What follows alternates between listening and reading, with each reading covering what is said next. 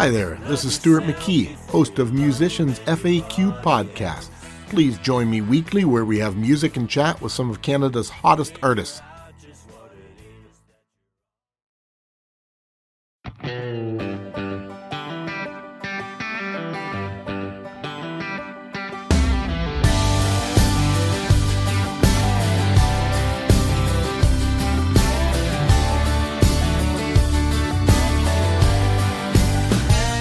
Drove straight home today at 5 o'clock and sat on the porch, drifted off while the sun drops. I could have hit the interstate and skipped town and slipped away.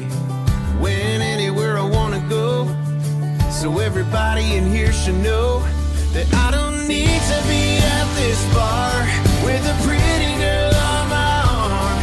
But it's midnight and one more Bud Light, never did nobody no harm. Cause I can shut this place down, or anytime I can walk right out. No, I don't need another drink to get over her, but it couldn't hurt.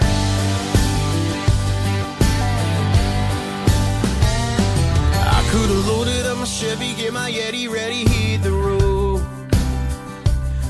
No traffic lights, but this fishing line is moving slow. I could have stayed out here all day with the pine trees and the lake. Went anywhere I want to go, so everybody in here should know that I don't need to be at this bar with a pretty girl on my arm. But it's midnight and one more Bud Light, never did nobody no harm. Cause I can shut this place down, or anytime I can walk right out. No, I don't need another drink to get over her, but it couldn't hurt.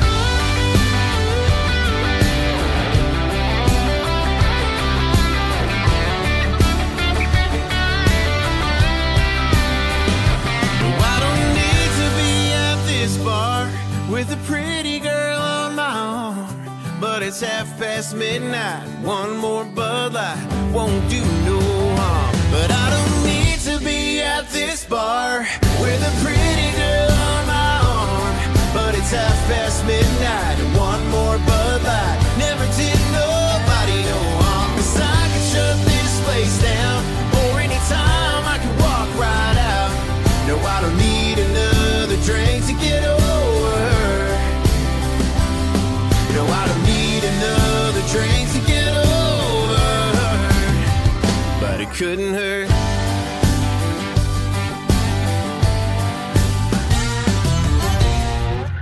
That was Couldn't Hurt, the lead-off hit single from David Boyd Jane's latest album, Drove Me Country. David just happens to be my very special guest this week. My name is Stuart McKee, and this is Musicians FAQ.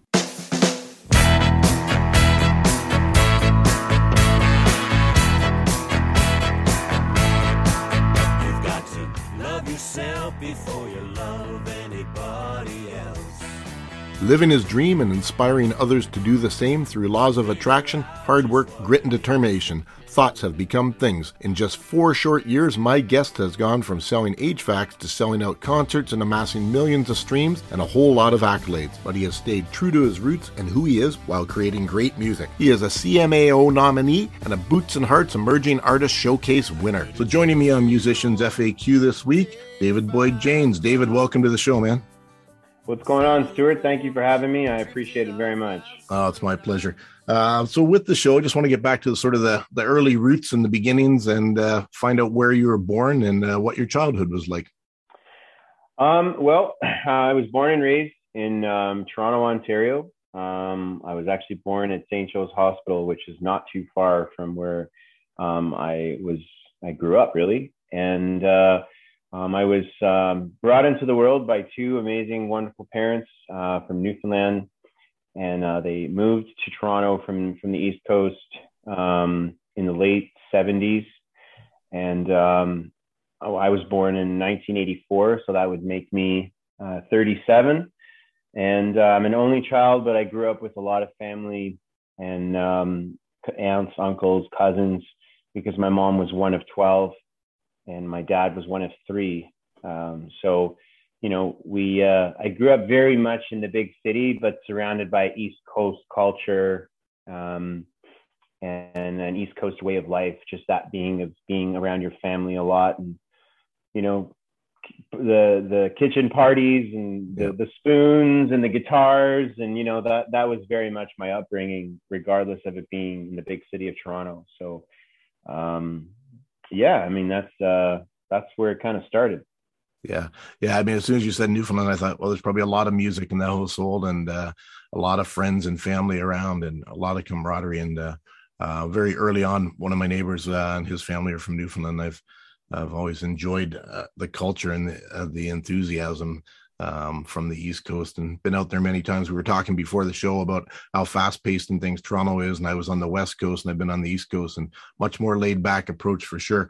So were there people, I mean, was everybody playing music in your family, playing an instrument or singing, or were they just big fans of music and always music on? Or yeah, there's no artists in my family. I'm the only one. And but I mean, every single person, you know, had some love and appreciation for music, especially country music. I mean, that is the music and genre of choice, you know, within the walls of my home. We love all kinds of music, but country and Western at the time was really what we gravitated towards. And none of us played it professionally or sang it professionally. It's kind of funny, actually. Like, now that I'm sitting here thinking about it, I picture my mom and my aunts and uncles. The joke, you know, growing up was, when you'd start to sing, everyone would grab a lighter off the table, and the lighter became the microphone. right. You know, so we used to say, like, oh, grab a lighter, get a lighter. You know, there's a lot of smokers in our family, and so there was always lighters scattered across the coffee table, but they would grab a lighter and they would sing, and, you know, 99% of it was out of tune, but we were all we didn't care, you know, we were just loved just being together as a family and singing and having a good time. And those are some of the best memories, you know, of my entire life that I'll never forget. And little did we know that all of this, you know, lighter singing would actually spiral into a career in music. And they're all very proud of what has resulted, you know, in my career so far. So it's pretty cool. Yeah, I bet. So when did you first start playing the guitar or playing an instrument? Was there guitar, or which was the first instrument you kind of played around with?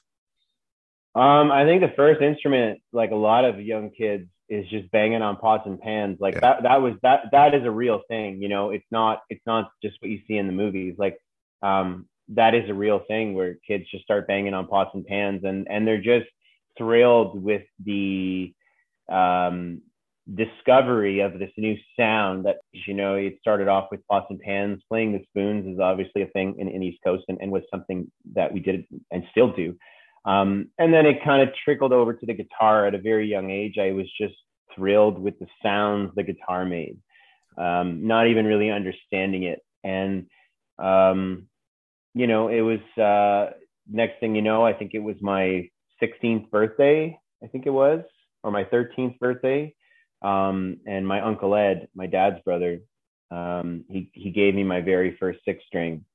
And, you know, I played it a little bit, and then I just kind of put it under my bed, because I was young, and I didn't have the patience to want to really learn. So, Right. And at the time, hockey was my thing. So I wasn't thinking about playing the guitar. I was just thinking about, you know, playing hockey. So, but I got my first guitar very young, and I think just because it wasn't just something I could do and you know, learn quickly, I was like, I don't want to do it. So it went under the bed. Yeah. And I think that's a common thing. I mean, I've heard that with, you know, many even famous guitar players, where, I mean, I remember Springsteen talking about that in his biography, and the first go around didn't really have much luck. And then the second time it really stuck, and then he really pursued it. So as far as the hockey, so what's your team? You a Leafs fan? Is it? Oh, don't do this to me, Stuart. All right, we won't. It's okay. I'm You know actually. what? Listen, I'll tell you, I'll answer the question, but I joke, because anytime we get asked to pick sides of anything, we lose on one end of the spectrum always. Yeah. But I mean, here's my answer. The team, and this is a true answer, I'm not trying to dodge the question. The real answer is I cheer for the team that fights for the win. Yeah. Because that's my mentality as a person in the music industry and just as a man. It breaks my heart when, we go to these games and we pay crazy money. I took my dad to a Leaf game 3 years ago. It cost me $1,000 because the tickets were like $240 each, and then we went to this restaurant. I can't remember what it's called. It's right beside the Scotiabank Arena. I think it's called the Sports Bar, Real Sports Bar, I think is what it's called. And I shit you not, I paid $50 for a pound of wings. Yeah. And I mean, I got to tell you, these wings were incredible. But I mean, I said to my dad, I said, what really breaks my heart with all of this is the fans, the true fans, the ones that are not going there to impress some business or talk over the game or look at their cell phones. The real fans can't afford to support their team because it's just, the hockey is not what it used to be. The hockey is not about hockey. It's about business, and it's about selling tickets and feeding, how many chicken fingers can we sell tonight, and it breaks my heart because I think very much like the music industry, the amount of drive and passion it takes to carve a career in the NHL or in the music industry or in anything, it just takes so much hard work and so much drive and passion to get there. And then the ones that appreciate it the most have to sit up on the ceiling of the arena because that's where tickets are almost affordable. Yeah. And I hate that. So, I don't watch hockey really anymore because of that. I enjoy it and I watch it sometimes, but I was a season seat holder for the Toronto Marlies for several years because I felt like those boys still cared and they played with their heart. And it really upset me when I took my dad to see the Leaf game and I just watched some of the players literally they just didn't care. They went out and they played and it was a half-ass shift and they just didn't care. And it really bothered me because I just felt like those players at one point were kids watching television, dreaming about being in the NHL, and now they're there and they play like they don't give a shit. And I just can't support that. Yeah, no, I'm with you 100%. And it's funny. I mean, only games that I've been doing the last bunch of years would be where I got tickets through work, corporate sponsors and things like that. Absolutely. And it's funny with the concerts because as you're talking, I was going to draw that same parallel to music, which you obviously took us there. I mean, a lot of the shows that I've been going to have been the small clubs and things like that over the last 5 years. I find that, it's the up and comers that are hungry and putting on the killer shows. I mean, the Stones still put on a big show, but ticket prices got outrageous for a while. I did notice that post sort of and during the pandemic that the ticket prices on the Stones tours have come down a little bit, but yeah, it got to be a little nuts there for sure. Well, I'm gonna tell you something, man, and I'm a big advocate for this. My father is one of those Leaf fans that like he sees the first game and they have a good shift, and he'll look at you and be like, I don't know, man, they look good this year. Yeah. And he's one of those guys. And I told him, I said, you want to know something? And I'm from Toronto, right? And so I say this publicly, and I don't care if you share this. You want the Leafs to be a better team? Stop going to the game. Just stop going. It's really that simple, guys. Stop going. The fans don't realize how much power they really have. Right. They gawk over these celebrities and they elevate these players like they're superhuman, and they're just people just like me and you. And if you stop going to the game, then those people in the corporate ladder, they're going to have to sit down and have a meeting and figure shit out, because if they don't, the building's going to close down and there's going to be no more team. And so we as supporters, as fans, we have way more control than we realize and way more power than we realize. And my theory is, if the Air Canada Centre, I don't care, it's called Scotiabank Arena, the Air Canada Centre holds 22,000 people. And as long as there's 22,000 people in that building, it doesn't matter how good the team is or how bad the team is, because it can only hold 22,000 people. And that's what matters at a corporate level. Yeah. So it's really sad to look at it that way, because it takes away all the, all of the stuff, of the hockey, but people need to realize, if you really are unhappy with the team, stop supporting them. Yeah, if you really don't like if you don't like an artist, if they don't treat you well, if they don't respond to your messages, if they treat themselves like they're better than you on a higher level, then don't buy the music. Don't show up to the shows. I mean, it's really simple. But unfortunately, it's hard to, you don't have to sell hockey to Canadians. You don't have to sell hockey to Toronto. Those seats are always going to be full, and Toronto is never going to win the cup because there's no reason to invest the money into a team that is worthy of winning the cup, because you can only fit 22,000 people in the building. And I don't care what Leaf fans I piss off saying that. It's the truth. Yeah. Well, I've heard the truth. I've heard it before, and I agree. I mean, they've had some of the lousiest stats over the years and some of the best attendance. So but we could go on all day. We should do an episode just about hockey.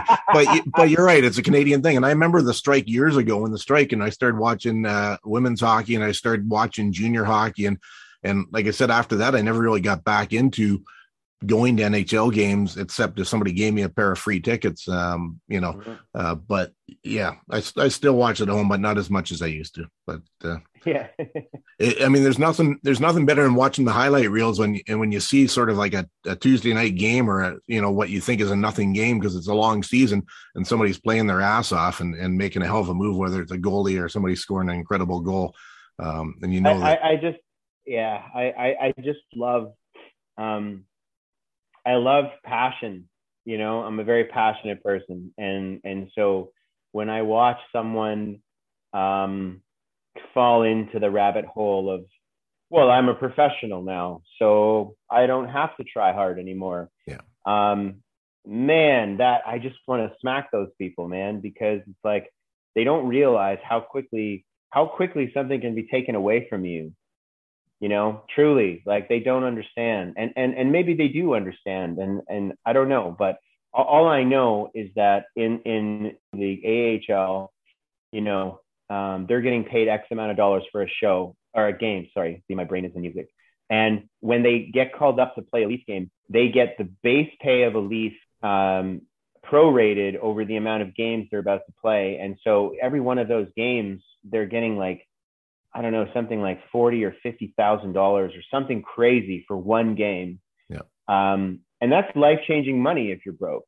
Sure. But if you have all this money now and you have all this fame, I mean, do you really some people then kind of be like, well, I got it now, so like, I'm not fighting for anything. Yeah. And the passion gets diminished. Yeah, it's funny. I mean, it's an age-old story, and you see it. I mean, cheesy as it is, you see it in the Rocky, the boxing movies with the Rocky story, where he was that hungry poor kid from, in Philadelphia, and then he becomes this tycoon, and he gets soft, and he gets his ass kicked, and then he gets humbled, and then he goes back at it again. But it's funny that hockey came back, and all the sports teams got to come back. But I mean, I grew up in the restaurant business, and I'm sitting here looking around town. So many restaurants closed. So many people were out of work. We weren't allowed to go out to bars. Musicians weren't allowed to play at the club level, but yet the big acts and the big teams are out playing and getting these free passes. And, so yeah, it seems to be a bit of a double standard. Yep. No doubt about but it. You're right. I could talk about that forever, man. But it's, I think, in reality, people that are listening are wondering, why are we still talking about hockey? It's not about hockey. It's about the understanding of passion and not taking things for granted. Yeah.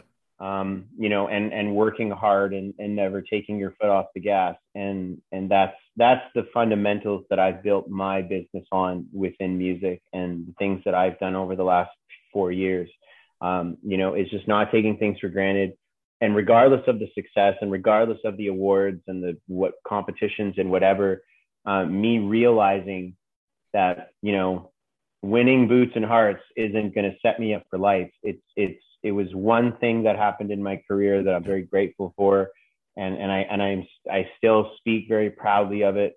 I don't hide behind it, you know, and I don't take it for granted. So.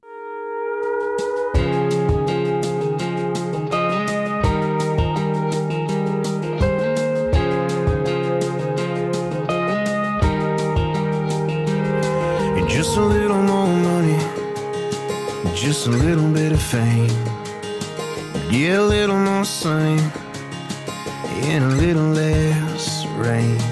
What I want ain't always what I need, and satisfaction ain't always guaranteed. But the sun comes up and the sun goes down. I breathe in and then I breathe out. Too much good to complain about anything.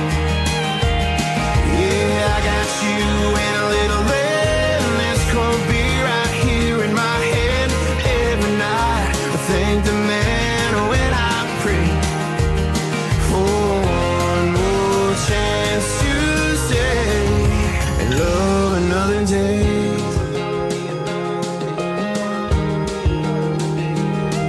When I get a little down, I know you've got my back, 'cause it all works out, yeah, and that's a fact. I'm gonna kiss your lips with my eyes closed, 'cause we're not promised tomorrow. But the sun comes up and the sun goes down. I breathe in and then I breathe out. Too much good to complain about anything. Yeah, I got you and a little bit, and this cold beer right here in my head. Every night I thank the man when I pray for one more chance to stay and love another day.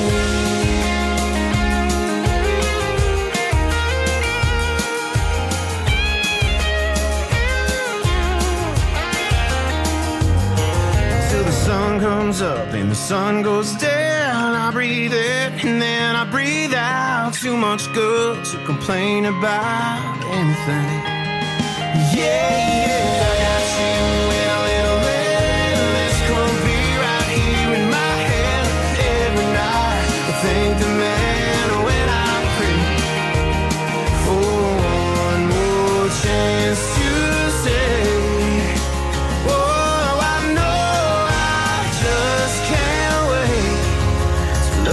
Another day, yeah, yeah, I'm gonna love this day, love this day. That was a song called Another Day by David Boyd Janes. Yeah, it's funny. Before the interview, I'd written down a few words to kind of describe you. And just off the top of my head, I'd written down grateful, humble, hardworking, pay it forward.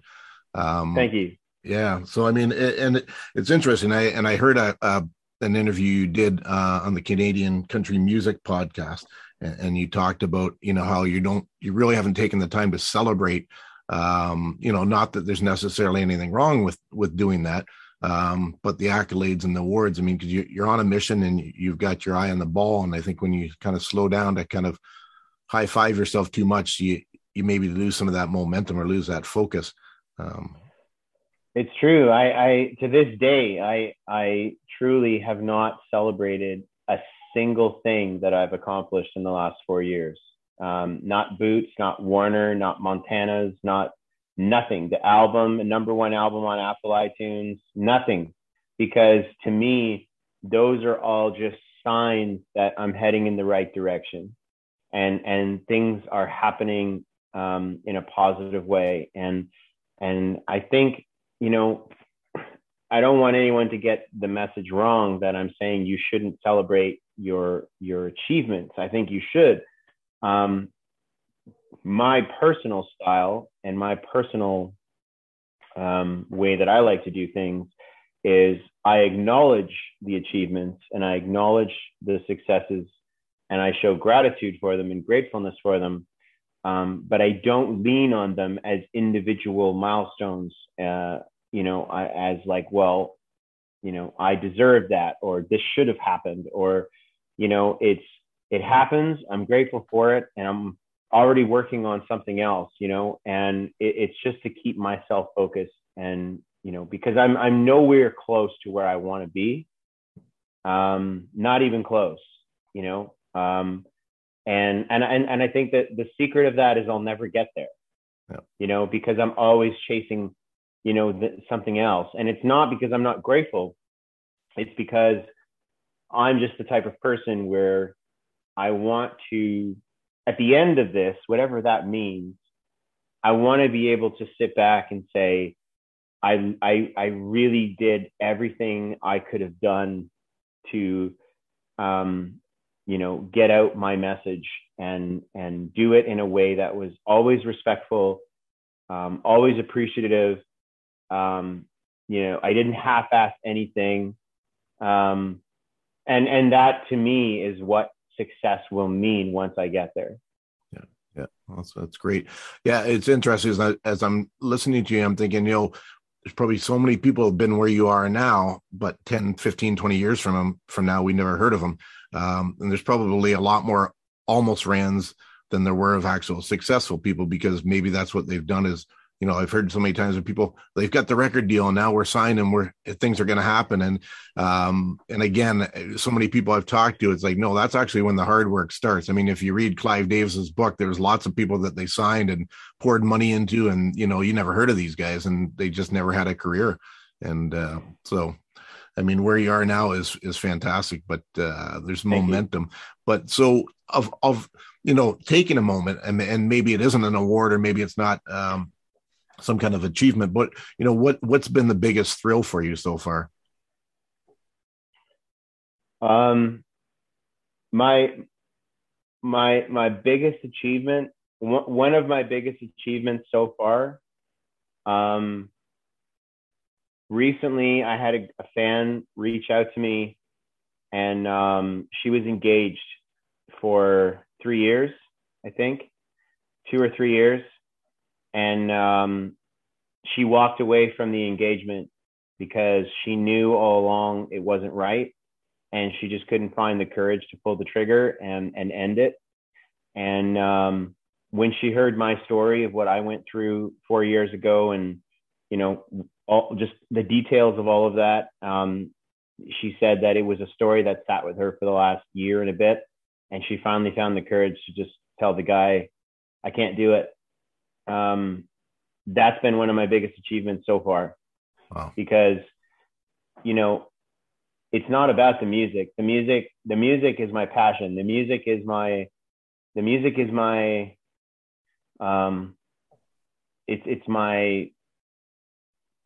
my platform to stand on to deliver a message. My music is real. It's authentic. It's about real life situations. And my talent, the gift that I've been given is music. Other people have other gifts, whether it's teaching, cooking, delivering a message, lecturing. Everyone has a gift, and mine is just music. But what's important within the music is the message of encouraging people to chase their dreams and encouraging people to not be in a situation that they're not happy with. And thoughts become things is truly a thing. It's if you're not happy where you are in your life, no matter what it is, you have all the power to change it. So when I meet someone that tells me that my message and my story influenced them to change their lives and do something positive in their life, that means more than any award, any number one song or album or anything. Because, I had the number one album last week. I don't have it this week. Right.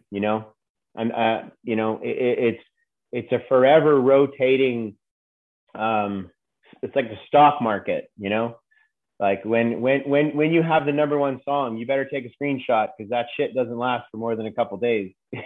Yeah, yeah. At least in my world. And so I think, all those accolades are cool, man. And I've had some amazing moments, not to discredit any of them.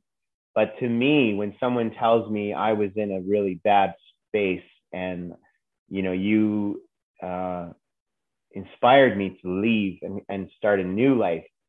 I mean, shit, dude, that to me, you can't recreate that, and I've had many of those. That's just the most recent one. So I'm really grateful for all those people that trust in me and trust in, the vision of thoughts become things and believe in yourself and anything is truly possible. And when people really grab, I mean, there's another lady who sold her house and went back to school. I mean, this is a crazy story. She sold her house and went back to school 3 years ago after she met me a year into my career. And she's been following me ever since.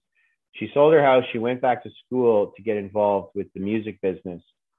And this past August, she had graduated from school, and one of her first gigs was to be a stagehand at Boots and Hearts, which happened to be that she worked on the day that I was playing. Okay. I mean, that's full circle. Like, that's insane. I inspired her in some way, and she went for it. And now she's doing a festival that I was playing on and actually working my show. And I just think, again, like, that's just so cool, like, that's so neat. Yeah. It's funny. There's to me, an interesting parallel between you and Susie Corey in that respect. I mean, so 2017, 4 years ago, you quit your job, you decided to do this full time, and wow, I mean, what a ride it's been. And 4 years really, in the scheme of things, is not that much time. And, no. It was similar for her as well, where she just said, you know what, I'm going to do this. And, it's an incredible thing. So how do you go about day to day keeping yourself on track and keeping yourself, do you have like daily goals, weekly goals, or is it more long-term goals and you just kind of always have to keep your eye on the ball? I mean, I'm full-time in music. I don't have any side hustles or anything going on outside of music. And every day I'm constant. I mean, now it's much different now than it was a few years ago, because now there's things to do and stuff happening. So, constantly working on writing, working on, practicing with my band, getting things ready for next year for shows. I recently just started my own writers round called the Writers Room in Etobicoke, which is going to promote people coming out and playing. Yeah, people playing their original music and getting paid to play, which is like, a Christmas miracle in this industry. But I just want to help people grow their business. And at the same time, that's actually helping me grow my business too, so there's a method behind the madness, but really it's just networking and working on new songs, practicing, staying healthy and staying fit. So when you go on the stage, you're in shape. It's you have to stay busy. You can't just sit down and do nothing, because when you sit down and do nothing, someone told me once, and I'm not a religious person, but someone told me, they said, an idling mind is the devil's workshop. Yeah. So you got to stay busy. And nothing. I saw this new TikTok that came out, and it's really cool. It said, nothing is coming. No one is coming. No one is coming to knock on the door and tell you, hey, it's time to practice. Hey, it's time to write some new music. Hey, you should try and book some shows. You got to go out and do it yourself. So I think a lot of times we need good advice is to sit down and write out what is it you want to achieve this week, this month, this year. And it needs to be realistic. I'm not going to sit down and say, I want to play at the Sky Dome, because it's just not going to happen. It's not in the cards for it to happen. And then, someone will say, oh, thoughts become things, Dave. And it's like, well, you got to be realistic. Yeah. You got to set attainable goals that actually make sense. And that's what I try to do. And it's hard. That's the trick, because when you first start out as an artist, all you want to do is you just want to do everything, and you're so excited and you have all this excitement in you. But what happens is, if people don't have attainable goals or set realistic boundaries within their dreams, they pour everything they have into something that's not attainable. It fails. And then they go, well, this doesn't work, I'm not doing it anymore. And they quit.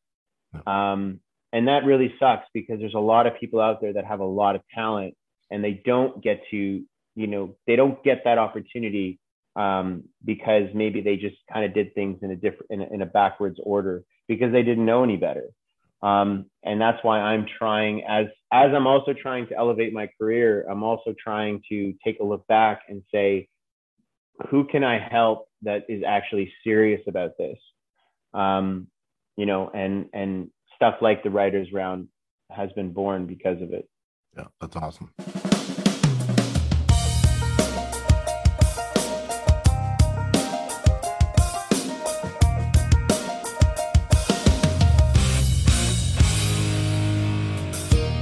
It's a summertime kind of thing, rolling down your windows. Everybody's talking about it, heading over the list goes. Streets out showing directions, my favorite place this time of year. Yeah, I'm all about it. 'Cause it's another late night, driving down this back line, singing all the songs that we know. It's another cool beer party going over here. It's always seems to know. Give me that summertime feeling. Give me that summertime feeling. It's a summertime kind of thing. Party on the patio. Fill them red cups with whiskey. Tailgates, loud shows. The country girls are getting rowdy. Yeah, that's what I like. 'Cause the boys came out to party. 'Cause it's another late night, driving down this back line, singing all the songs that we know. It's another cool beer party going over here. It's always seems to know. Give me that summertime feeling.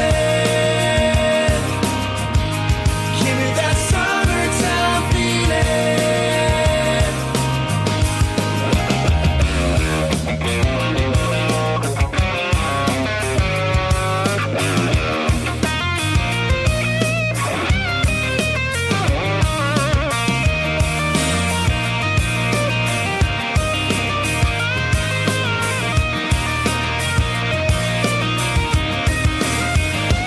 It's another late night, driving down this back line, singing all the songs that we know. It's another cold beer party going over here.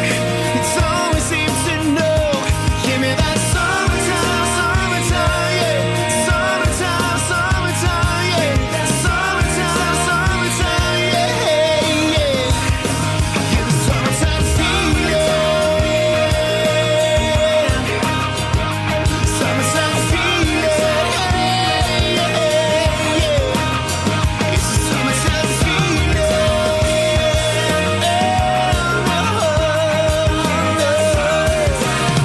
It's a party going over here. That was Summertime Feeling, the very first single by David Boyd James from his debut album, Thoughts Become Things, released in 2018. What a great song. Yeah, and I know, again, referencing Susie, she's had started that festival a couple years ago, the Drive-In Festival, and I mean, there's lots of people doing these great things now. I think you really have to be, DIY to a certain degree. I mean, you get the support of the big company, but that doesn't mean that they're going to do everything for you. But now, No. speaking about goals, I mean, you did, there's a great story about you writing yourself a check for $100,000 when you were younger, and that came through pretty quickly. Yeah. Well, I was 19 at the time. I was 18 or 19 at the time, and I was working at Subway sandwiches. And I had saw this movie called The Secret by Rhonda Byrne. It's an old movie, and in the movie, it talks about, the law of attraction and thoughts become things, and all of this stuff was, in this movie. And in the movie, there's this guy that says, you should write yourself a check for $100,000. Well, he wrote himself a check for $100,000, and he stuck it on the ceiling. And every morning when he woke up, the first thing he saw on his ceiling was this check. So it was this reminder, visionary board, if you will, that this is what he wants to achieve. And so at the time, I was working at Subway, so $100,000 is just not achievable. But what it did, and this is what's really cool about this whole theory, is what it did is it always had me thinking about that $100,000. And what it did is it made me realize that I'm never going to see that kind of I'm never going to achieve that kind of a goal working at Subway unless I own it. So the whole point of Thoughts Become Things is it runs so much deeper than I want this, right? You start rationalizing within yourself to realize that, well, if I want $100,000 or if I want to make $100,000 a year, I'm not going to make it at Subway because I just looked at my check and it was $800 for 2 weeks, and just do the math. You need to make $500 a day to make $100,000 a year.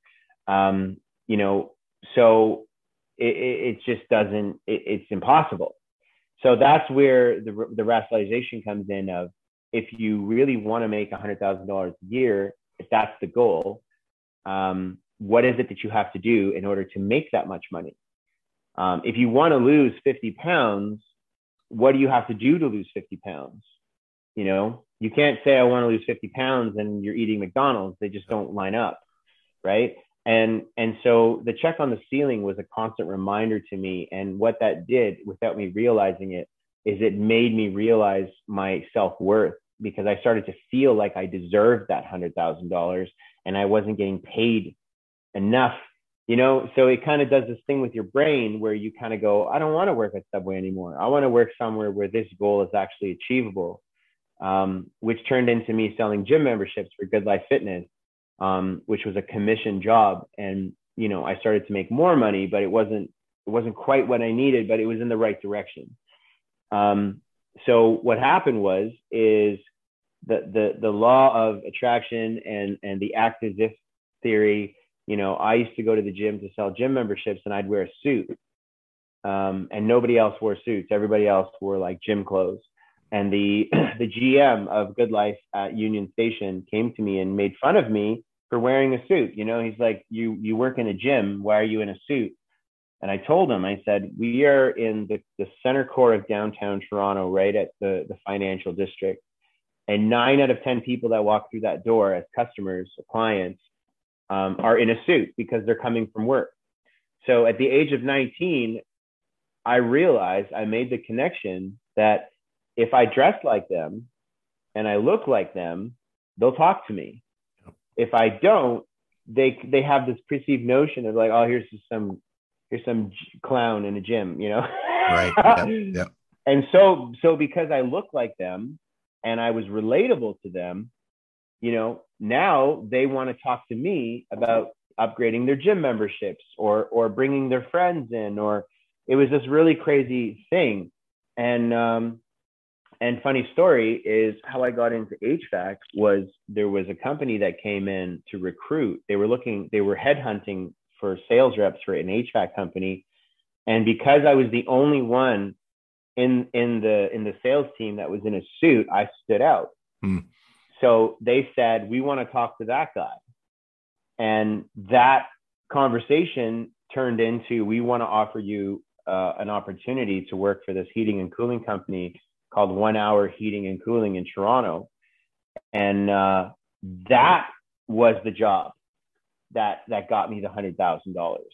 Wow. That was the job that I got 10% of my sales and did 1.5 million or 1.4 million, whatever it was in the first year, and made 10%, so 100,000 plus. Mm-hmm. And it's crazy, right? When you hear the story in 3.5 minutes, but it all started with me saying, okay, I want this. I want to attract this into my life. And it's not wishful thinking. It's not, someone's listening to this podcast and they're thinking, okay, I've always wanted a Lamborghini. So now I'm going to close my eyes and all I'm going to think about is Lamborghinis. But here's the funniest thing.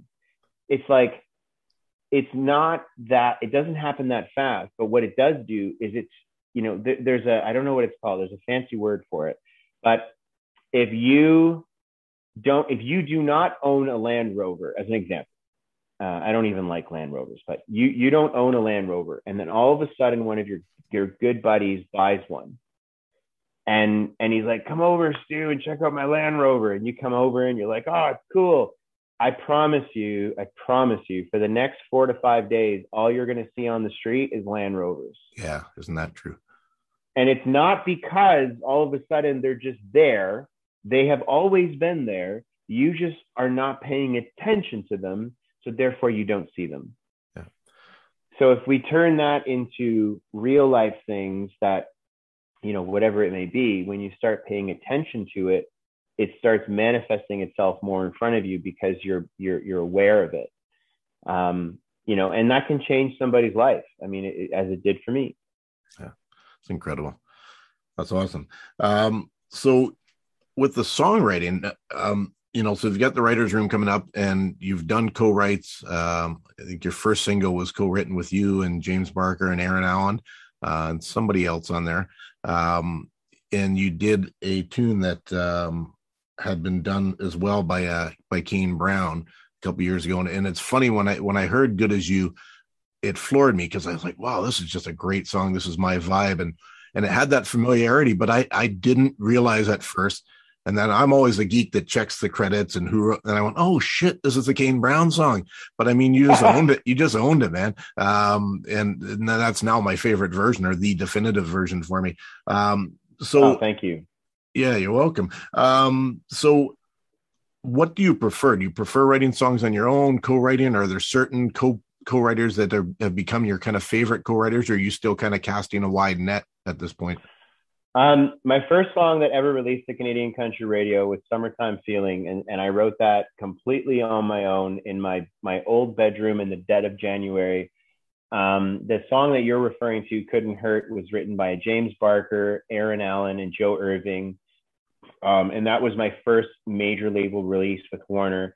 And to answer the question about songwriting, my favorite person on the planet to write songs with is Craig Brooks.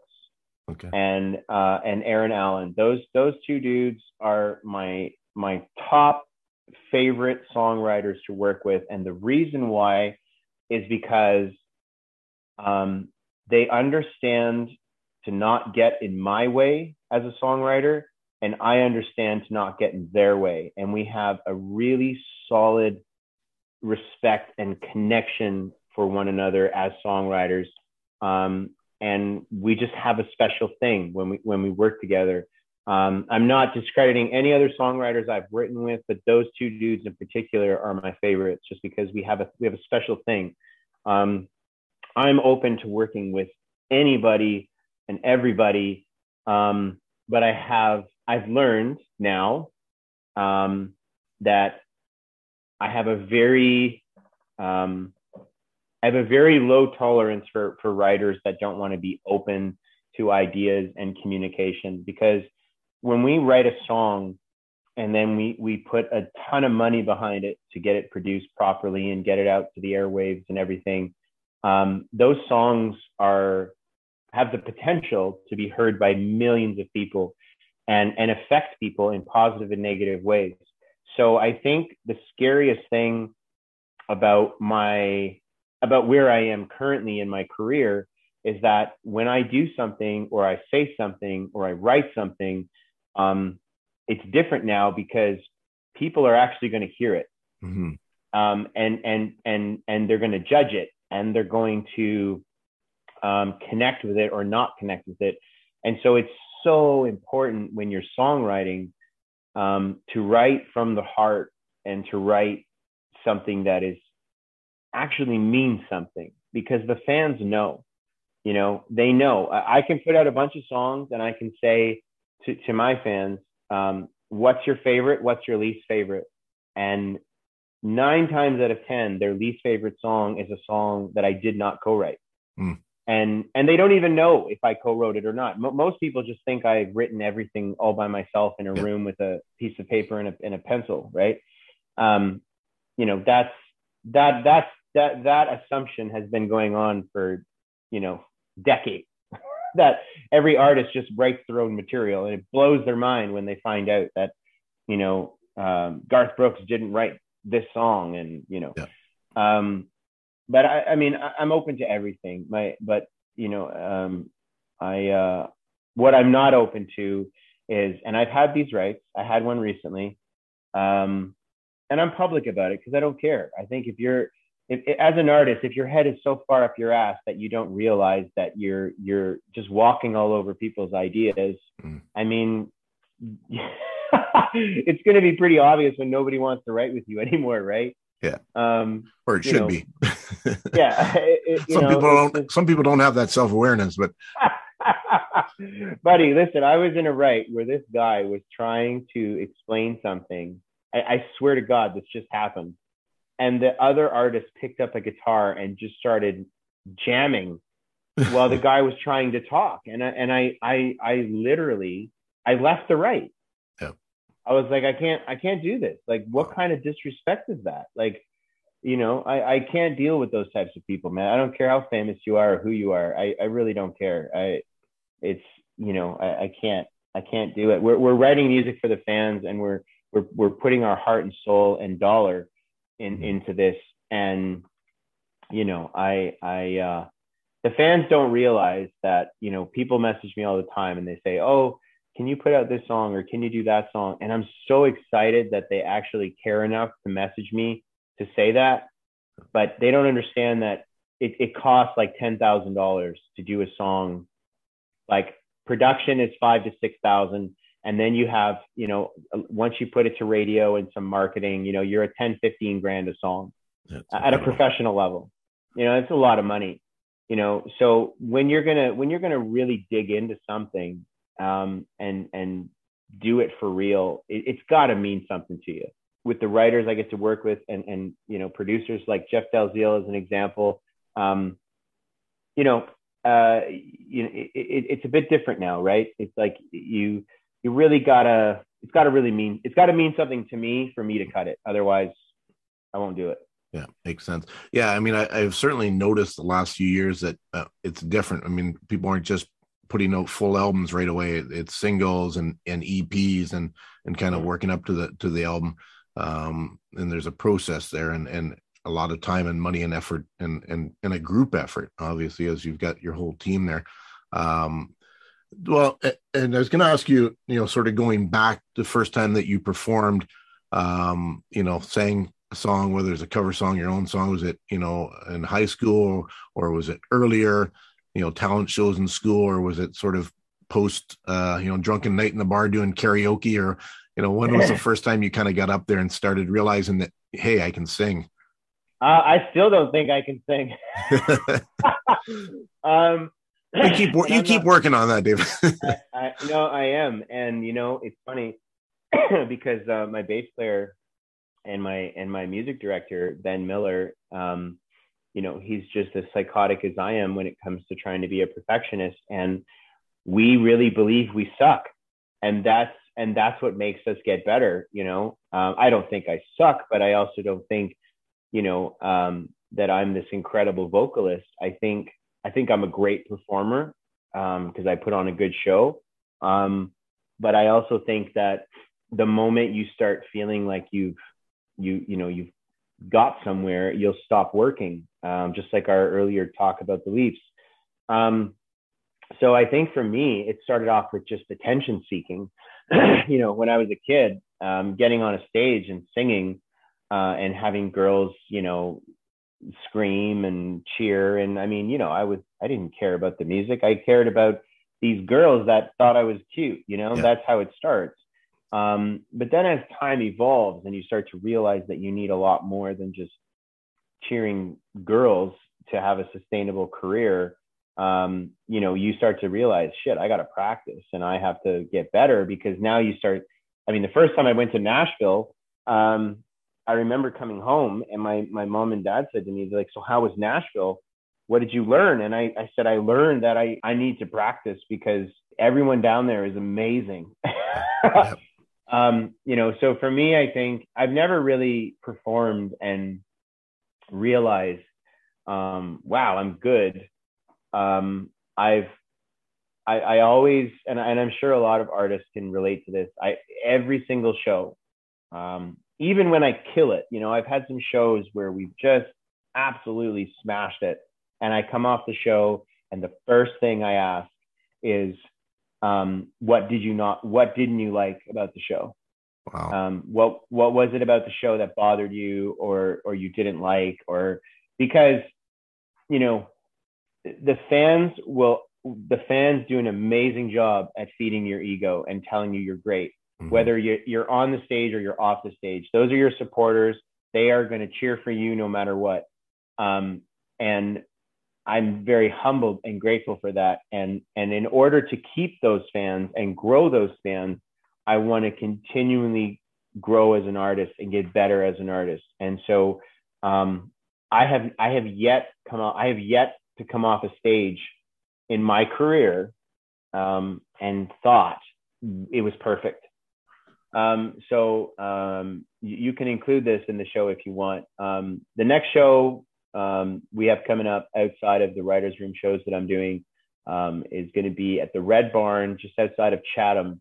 December 19th is going to be the date. It's going to be myself and former Canadian Idol winner Brian Mello.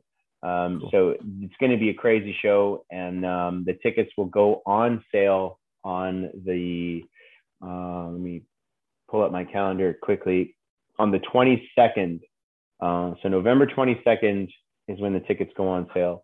For that event. And I noticed that Aaron and Amy had just played there, I think, last weekend. So I called Aaron and I said, hey, man, this venue that you're at looks amazing. And he put me in touch with the owners, and they were very happy to schedule something for December. So that's where we're going to be. That's cool. Yeah, it's funny. I saw it and I showed it to my wife and I said, man, we got to check this venue out. We didn't get up for their show, but I thought this place looks really cool. And I hadn't heard of it before. So was that I know I saw something you had posted on Instagram this week about big announcement coming. Was that a big announcement, or is there something bigger still? No, there's something bigger still. That is one of the shows that it's not publicly announced yet. We did the teaser last night. We're going to announce the venue tonight at midnight, but tickets won't go on sale until Monday. Well, there you have it. Tickets on sale today for David Boyd Janes at the Red Barn Stage in Blenheim, December 19th. That's a Sunday night. Get your tickets now. It's going to be a hell of a show. That concludes part 1 of my interview with David. Stay tuned for part 2 next week, where some additional surprises and announcements may be revealed. We're going to wrap things up with David's latest single, Behind Bars. 'Cause that's what I heard when she flipped the bird and took off down the road.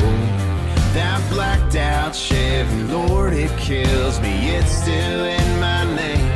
Guess I'll sit right here and order up another drink. Behind bars, well, that's where I've been since she said, go to hell. This neon city is what I'm locked up in. Behind bars, it ain't no joke. Doing my time, paying for the crime of a long gone heart I broke. Yeah, life is hard behind bars. Behind bars. Well, I met some other prisoners like me, gripping something cold, a little small, on a torn up leather seat. We're half convinced that we throw cents in a whiskey wishing well, there's some pretty little thing walking in Polestar Bell. Behind bars, well, that's where I've been since she said, go to hell. This neon city is what I'm locked up in. Behind bars, it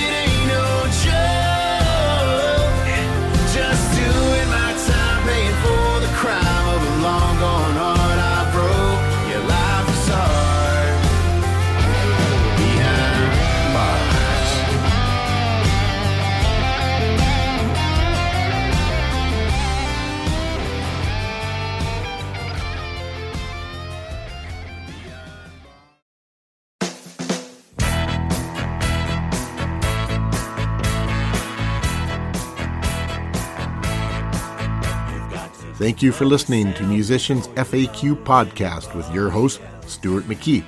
We're here every week with great Canadian musical artists.